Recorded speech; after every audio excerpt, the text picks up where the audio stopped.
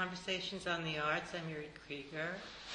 I'm delighted to have as my guest today Kevin Hanley, an artist and professor of fine art at Art Center College of Design. His current show, Seems Like Sometimes, is at Acme Gallery in Los Angeles and at I-20 Gallery in New York. Can you tell me about the shows? Both of them are identical shows, except for the fact that they're arranged in different architectural settings. They both consist of digital photography, wall murals, and text pieces. Can you tell us a little bit about the title? Seems like sometimes it's spelled... Yeah. Originally, I was thinking of seems like sometimes as in seeming. I made a typo and wrote seams, S-E-A-M-S, and I kind of let it stay. And I was a little worried because it was kind of a corny reference to like seams in time. It flowed, and I just let it go.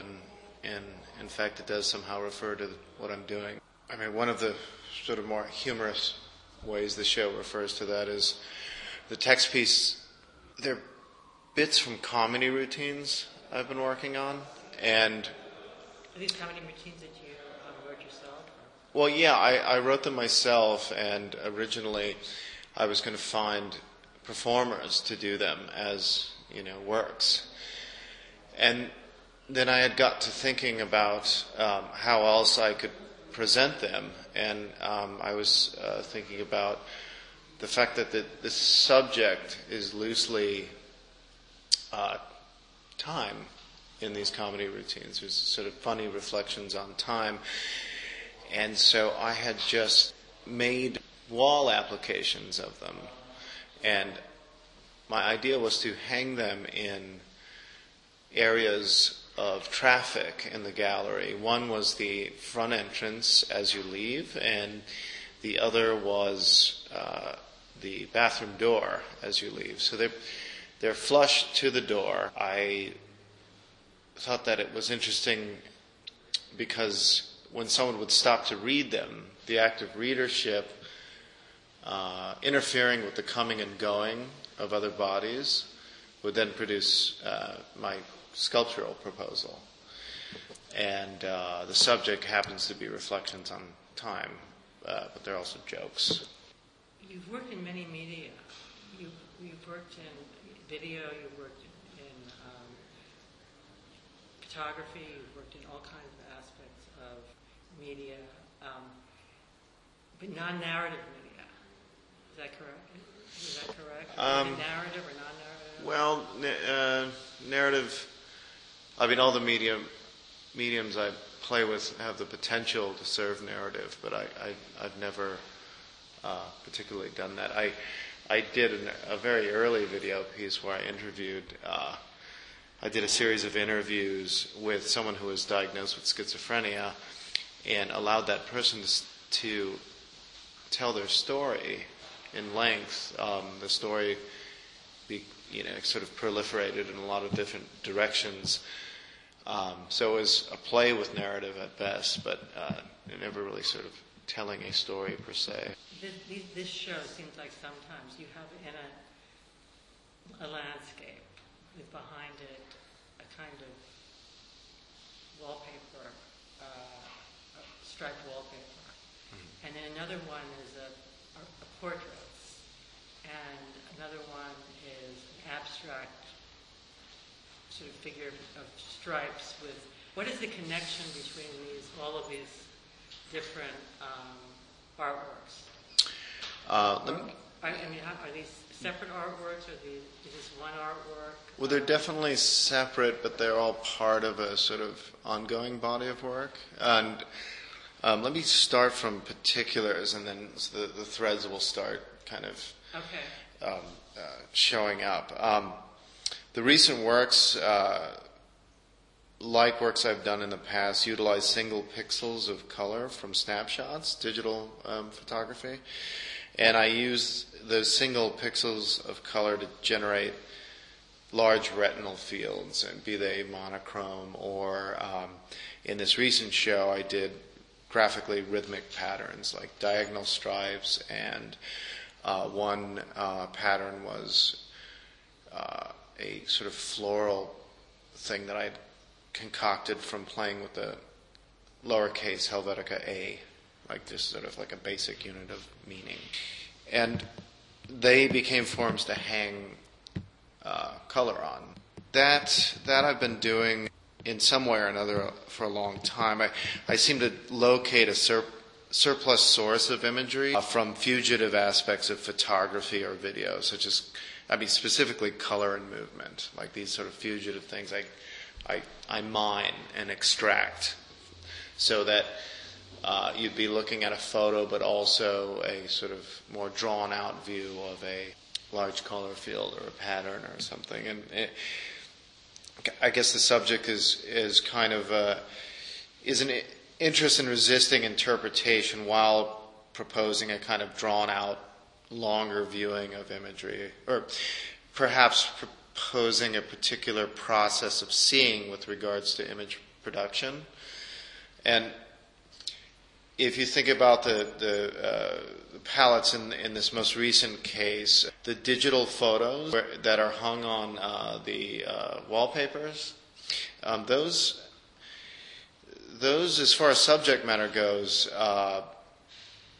they're small memorials typical to anyone's collection of snapshots, but I also chose subjects that exist between more than one state of being. For example, a sea lion living in both elements, air and water, or a garden being at once an example of nature and production, performer as individual and public. And so in this series, what was depicted interested me in that they were slippery as subjects and also pointed to the itinerant nature of snapshot photography itself. This approach to photos is evident, since the early 1990s. For example, Safer Liquor Cadmium from 1996. Right, exactly. That photo was taken during what was called the LA riots in 1992, and it's a close-up shot of a liquor store on fire surrounded by a cadmium yellow color field. And this image uses fire as a point of proliferation for visual material.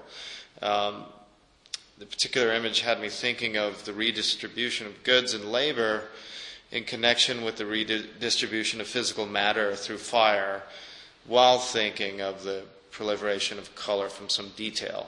It was interesting for me to deal with the destruction of a store as part of retinal enjoyment and as an indeterminate and rapid redistribution of surplus energy.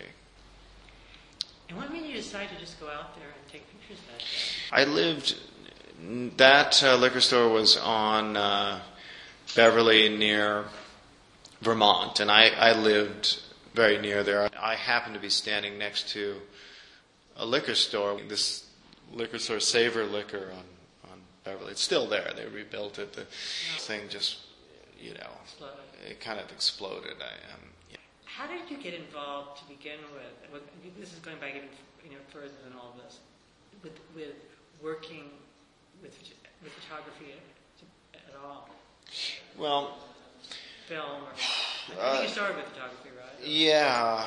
I started, with drawing and painting since I was a child, and photography, sort of just. It came along as another tool to produce images.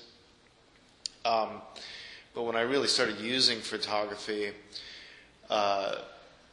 it was when you could digitally scan pictures and then play with them in the computer. And that's... You're one of the first people I'm aware of who ever did that. Well, yeah, it was 1991 and 2 that I started seeing, what...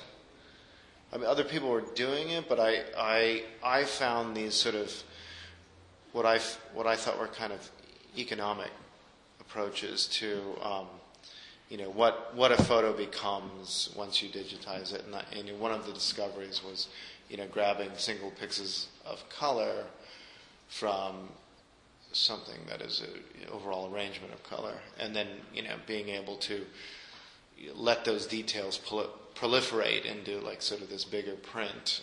And I kept playing with that on and off in different ways until most recently these murals and whatnot. You were the first person I know, for example, who took those sort of matte boundaries on. I'm having to describe those. Most people refer to them as color fields, but those were. It was almost like a photo, like those mats that people use to when they frame photographs. Right. How did that idea come about? Well, those are like basically the image floating in one detail of color from the image, and I printed them, unlike a sort of applied matte to a photo, I printed those as one continuous print. So, they're really like sort of like the illusionistic space in the center, flip-flopping in and out of the two-dimensional space that is just the solid color around them. And on the one hand, one thinks of colored mats that people use to pick and choose to sort of go with a frame or a picture to go with a wall or whatnot. And this approach was more like an extraction of something from the photo and letting it sort of bleed out until it got as big or bigger than the photo. Would you remove it from the image? Of the photo? It's a kind of sampling that you can do in a computer. Application called Photoshop. There's literally an eyedropper tool that you can touch anywhere on the photo, and it will give you a single swatch of the area you've touched, and you can zoom in as far as like a single pixel of color and get that color. And ever since, I've sort of used that to create palettes. I've even taken palettes that I created digitally, printed them out, matched them with wall paint or oil paint or whatever to do various projects.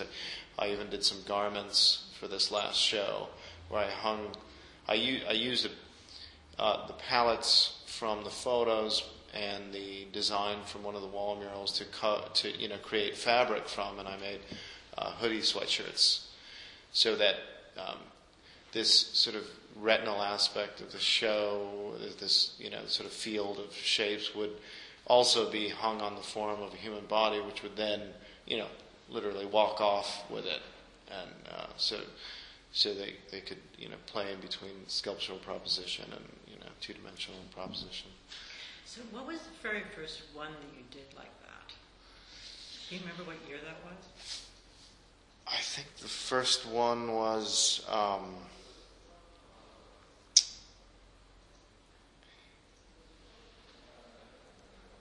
let's see. The first one might actually have been The Burning Liquor Store, because I shot that in 92 and played around with it soon after, and I actually created the digital file about 3 or 4 years before I actually printed it. The idea of the presentation, the way that you put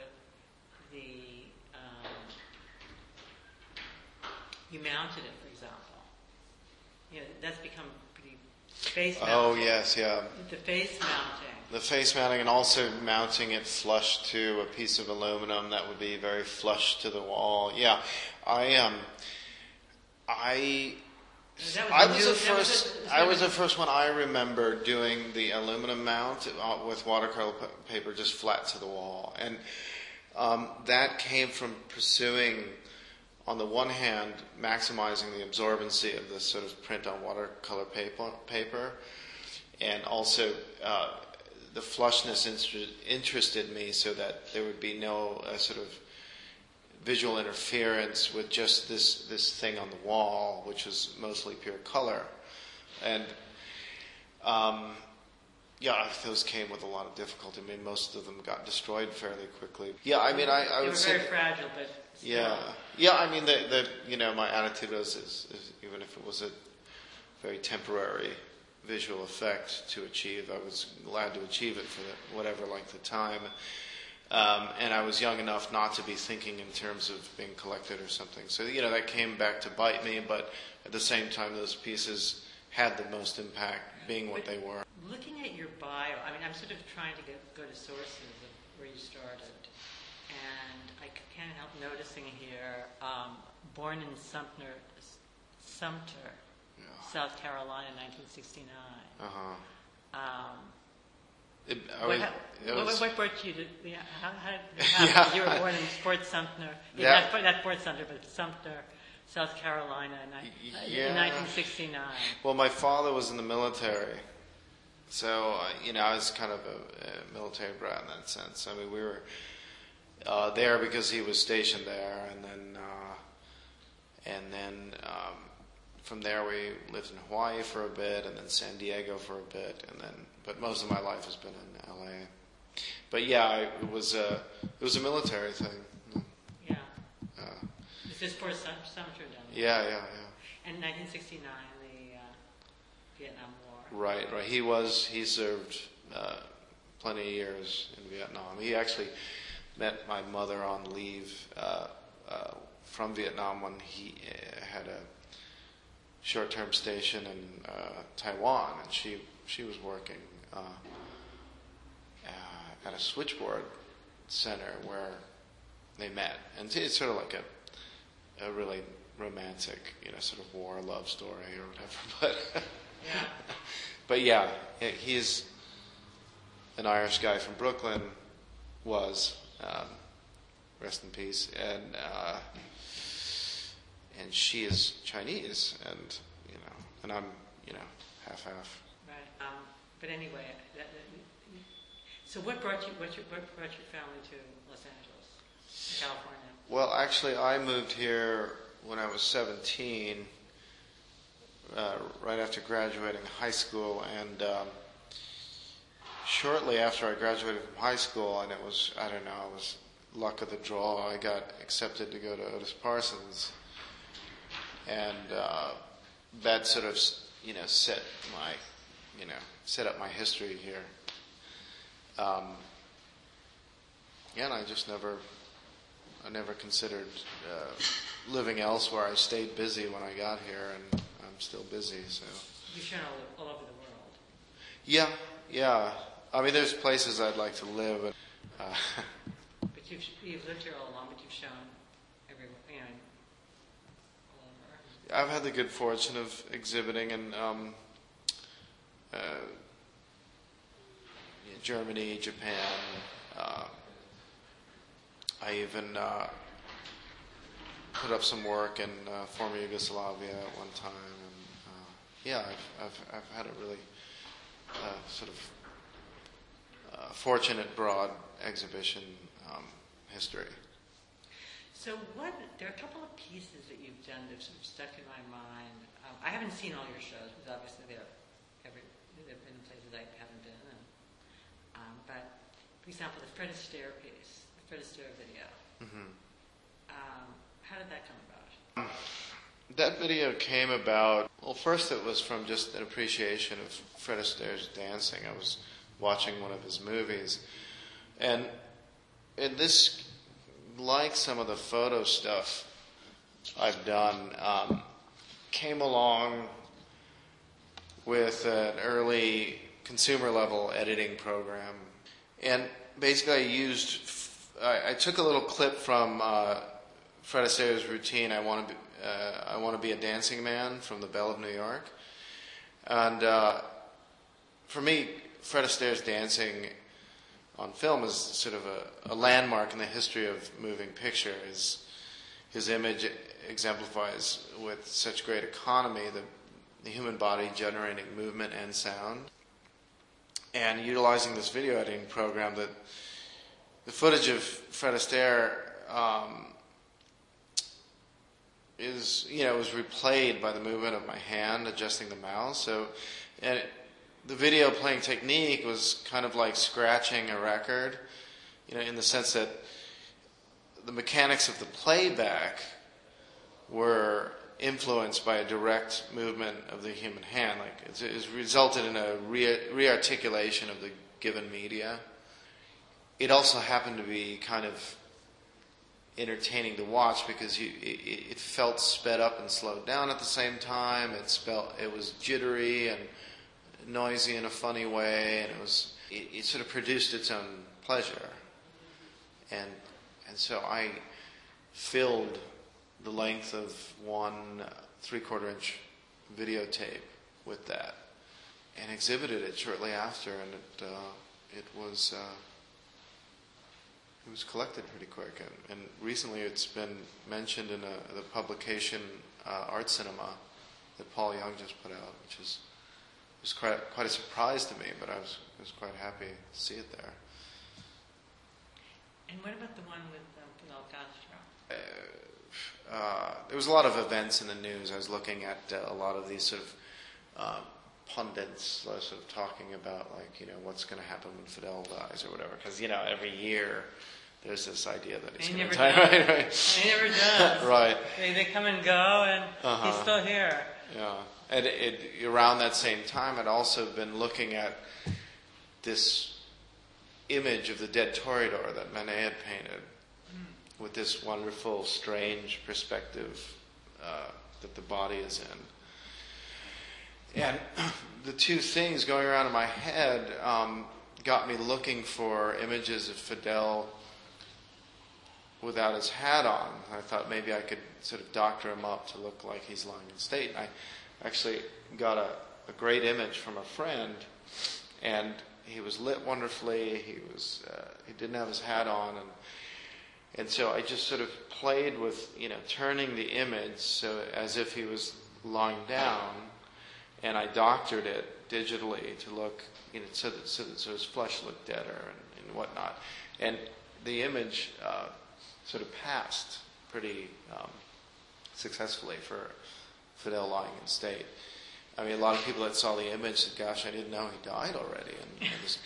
So what I had done was I took it and put it into a video editing program. I started playing with a blur factor and length of time that an image can come into focus. I wanted to make this image come into focus over time, but not too rapidly. But I wanted it to be just enough so if you're looking at this image, something's changing, but you can't quite figure out what it is. So it starts out as a total blur, abstract. And about 4.5 minutes in, it becomes sharp. So when you look at the image as it's a blur, it's sort of breathing in a weird way. You realize something might be emerging or not or whatever. So because of your manipulation of it? Or? Well, yeah, just by making this thing come into focus, it played sort of retinal games with the viewer. It's really just coming into focus, but it's coming to focus over a long enough time where you don't quite know what's happening, but something's happening. This is coming in raw to see the piece for the first time. Obviously, it doesn't really work a second time, which is also interesting to me. I made this motion picture that works once, for the viewer. But the things that were really interesting to me regarding what was happening when I was first looking at it was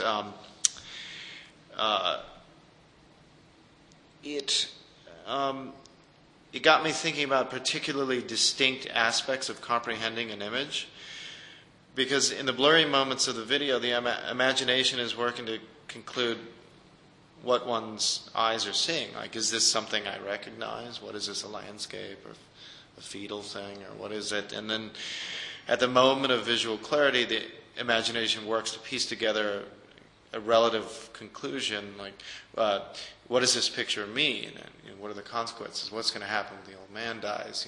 Kind of thing. So I found that to be like these sort of bifurcating articulations of the imagination. One is, just recognizing what this is, and the other thing is just like putting together a sort of historical rationale between the consequences of this thing which is now in your head an event. It was moments ago, not, this other thing, this nothing, this. That was sort of what made me stay interested and made me want to show the piece after all. And is that the piece at MoCA? yes, it is in the MoCA collection. It's an edition of 4. MoCA has one, and there's three other very good collections that I'm very happy to have them in.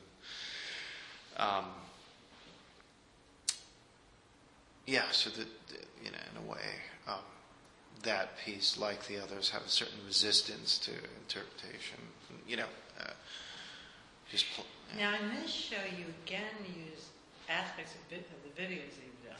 Yeah, actually, there's 3 kind of abstract prints that I recently produced. They're derived from low resolution footage of violent camera movements, and they're actually a montage of various irk subjects, such as celebrities smacking cameras from the hands of paparazzi.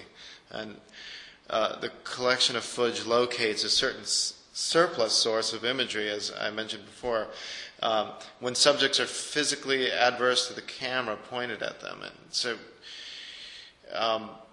in that work kind of can actually be loosely traced back. I mean, they're just prints now, and it can be kind of but the logic of extracting the sort of mark made from motion. It can be traced back to a piece also from '96 called 2 and 4, and that was a result of 2 participants throwing a camera between one another, and in that case, relations of force determined the imagery and circumnavigated the recording of the subject. What's that? It looks like a landscape.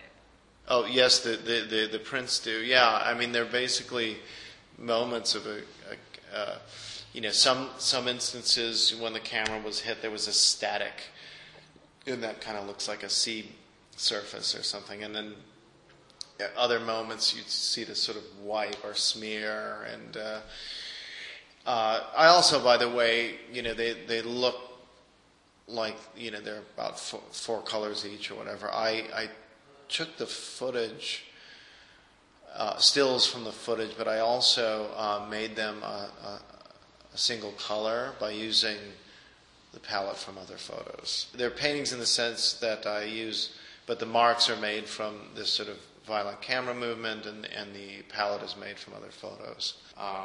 And as you know, the results are kind of strange. They're very strange images. They don't look like anything you could. They're like abstract pieces. Right. They're like abstract paintings. Well, they are in a sense, but maybe abstraction is not the word. I keep using the word extraction. Like it's non-representational. It's not representational, but in fact, those are very particular marks. They're not representing a mark. They're actually expressions of this physical expression. They're marks. They are what they are in a sense. So when did you start to take the imagery? I mean, you're still working with a computer, but then you're moving into the wall itself. Well, the wall, using wall like this, I've been printing on vinyl these sort of patterns with the palettes I'm building, and that was a logical extension from earlier work where I would match paint and just do wall paint, like a monochrome wall painting. But I just decided that since I'm using printing to print the photos and whatnot, I could further use printing to actually envelop architecture, and then further envelop human body, cause a blockage on a doorway by just putting text on it. And so it was just more printing. But I guess given technology now, you can print with an adhesive back and super large, so you could cover walls like you would with wallpaper. And I just thought, well, that's sort of like the next, a really easy sort of lateral move for me, just so I keep putting these things I make in different circumstances. So let's say somebody were to purchase a piece of one of these. Can they change the dimensions of the wallpaper? Yes. Actually, the digital file comes with instructions that show you how to take the dimensions of whatever so they wall. buy the digital file. Right. What you get is a digital file and instructions, and then sort of the guide of how to go about getting it made and installed. Are these editions or? They are editions. They're all editions of 4. For this last 2 shows, I did editions of 4 across the board. And strange as it is, over the years I've struggled with editions and never wanted to go over a single digit, and they were always a hassle to me. And I finally, for myself, decided edition of 4 is comfortable, manageable, and I get an AP out of that, and I'm going to kind of leave it at that, right, and not be pressured to do more than that or less than that or whatever. So where does the imagery come from? For example, the image that you did for the, it was also I noticed it was on the wall, but it was also on the fabric for the hoodie. That is. What is that image? That is a little floral, kind of an icon I used from repositioning a lowercase Helvetica A. And so I just sort of made this sort of like Baroque-looking mark,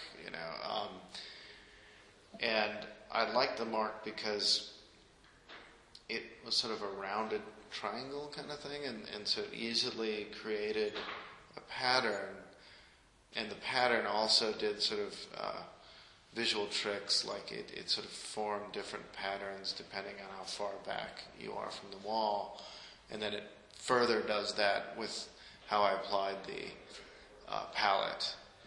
And it seems like a real autopilot thing, but actually that particular pattern took about 5 months to finally conclude, into a thing that would, repeat itself a certain way. The one on the wall was a result of 2 different palettes interacting from 2 different photos, and the one on the sweater was the same pattern, but I had to pick 4 colors from the overall palette, because being the nature of printing this fabric, it was like I was kind of limited, but they worked out. So who are these people in all these pictures in this exhibition? In the straight iPhone photos, I took them with my iPhone, the ones that lead to the palettes. One is a picture of a music star performing, and it's sort of a subtext, but the performer is Susie Sue of Susie and the Banshees. Remember this band from the 80s? Or late 70s. And then I guess the sea lion is actually just a sea lion off the Central Coast jumping out of the water. Now, further back in the room, I have 3 images, also iPhone photos, but they're a result of an actual glitch that came about in iPhone photos, where your image was reorganized randomly. And once I discovered my phone was doing that, I went crazy and shot 2 days worth. And I came up with 3 images that I liked, sort of a collaboration between me and the camera. And one image is a down shot on my wife Carla's shoe, which was a checkered van. So it was a pattern that was already checkered, and then the sort of splitting up sort of further divided the picture plane. And the other shot that was next to it is looking up at her face. So it's like a portrait of her in pieces.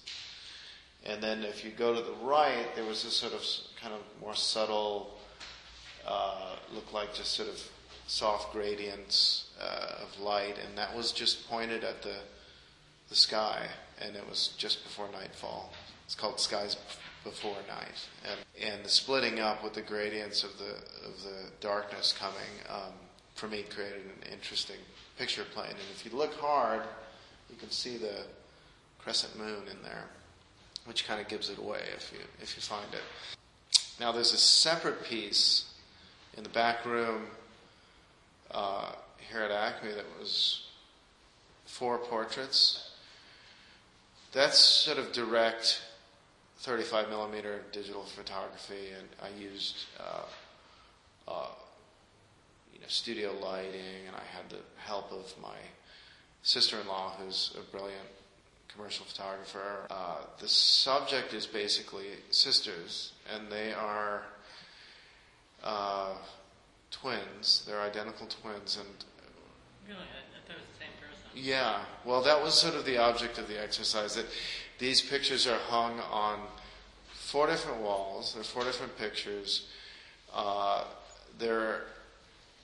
They were all shot with the sisters looking at each other from different positions, and then they're hung this way.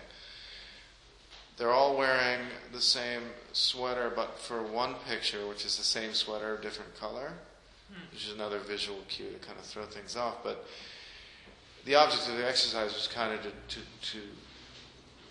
that the viewer would look and go to identify an individual subject, but then this would kind of fold in on itself and sort of trip itself up as you went around the room. And to me, that was kind of just an interesting way to play with portraiture. The only other portraiture I've ever done or felt comfortable doing was shooting some colleagues that had lazy eyes or wandering eyes, so that when you looked at the picture of the person, one of the things that is sort of has been a big topic of discussion in portrait photography is the viewer, is the viewer somehow being asked to identify with this person, or what is the subject being imagined? What do we imagine they're thinking, or are they looking out at what, or whatever? And I thought it was interesting that if you had someone with a wandering eye, you don't know where they're looking. And for the viewer, you can look at the person as looking in one direction or the other, but only if you lock in on one trajectory of the gaze. And so that was the only other time I shot someone's face, so to speak. So why do you use the iPhone as your camera? Well, right now I used in this recent series the iPhone camera because one, it's my phone, and it's what I always have with me, and for me it was a sort of logical replacement of the point and shoot camera, which again is the most handy for a kind of itinerant snapshot. Like a Leica or whatever. Yeah, but this is the most sort of reduced mode. Yeah. Like a Canon. Well, I mean those even get to. I mean these phone cameras are literally point and shoot. They're literally. Right. And they flatten out. They're very flat, and they're. For me, it's interesting for me, not so much that look what I can do with a phone camera, but it's the fact that everybody makes images on this. I mean, that's kind of where one finds themselves now in terms of image production, because everybody produces images on their phone. They're redistributed so rapidly, and it's sort of more about this flipping through these images rather than sort of carefully staging one to express one's ideas or whatnot. So I wanted to start with that kind of image making machine right off, and then generate a particular process of seeing with regards to image production. This sort of longer, drawn out viewing of imagery. So what are these jokes about? Both of the jokes address nostalgic interest in people who end up doing these sort of like retro identities for themselves as a sort of pastime. And it was sort of like, they're written for a stand-up comedian to sort of jab at this sort of cross-section of people who are into nostalgia. I mean, for me, that was a funny reflection on how time works. For instance, one of the jokes talks about if you encountering these sort of greaser types that they're into like this 50s thing, but now, and they have it sort of dialed in the way they like it, and the comedian would approach them with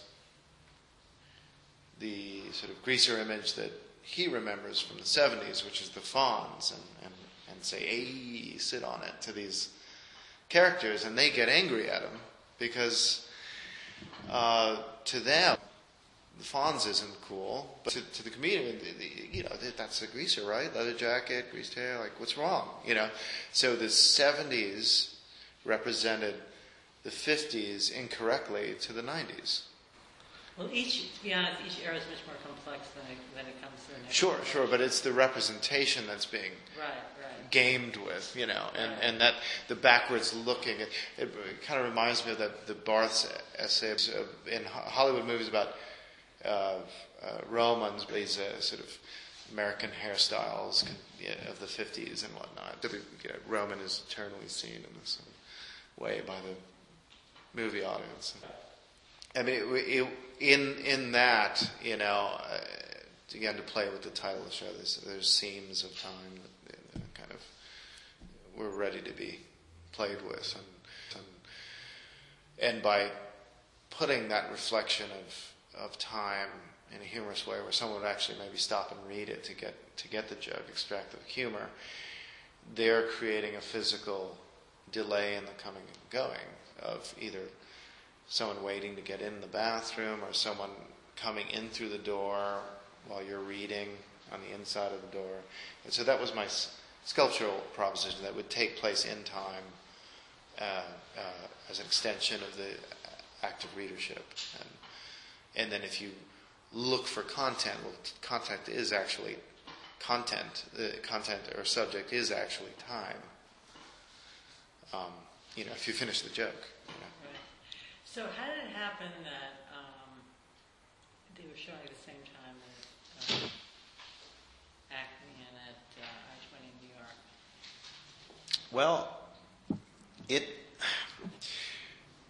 I must say that both galleries just encouraged me to get up and knock it out. And since the source material for all of this stuff is digital, and there were editions anyway, I was just rushed to do 2 of the 4 editions for everything so that I could stage 2 shows. It was a near inhuman feat because it was around the holidays and production time was very tight, but I had the help of some outstanding printers and framers and installers, and I'm just really fortunate to be able to stage 2 shows like that, and it came off well. And I also was really happy to see the same things articulate completely differently, and because of the given architecture of the 2 distinct galleries. For instance, both jokes played in New York on the front door and I just got it coming and going on glass. So if you approach the front door, which are all glass, you see one bit of text in reverse and one right side up, and then if you're leaving, it's the opposite. So it's just like this sort of, of great re-articulation for me from the one that happened here, which is the inside of 2 separate doors. Looking forward, one of the things I want to do is take that video footage that I've collected, that I got the still imagery from, the cameras being slapped around, and find a way that's satisfying to me to actually display the video footage. So far, I don't want to do it as a projection or on a monitor. So that's sort of one of my next things coming up, figuring that out. And also, I look forward to doing more these sort of mural type installations, and coming up with new palettes for them and different shapes and whatnot, and also the jokes are I think they're going to be an ongoing series. Yeah. I mean, some of those might actually take the form of video, because I'll have people performing them. So, thank you so much. It's been delightful. Thank you.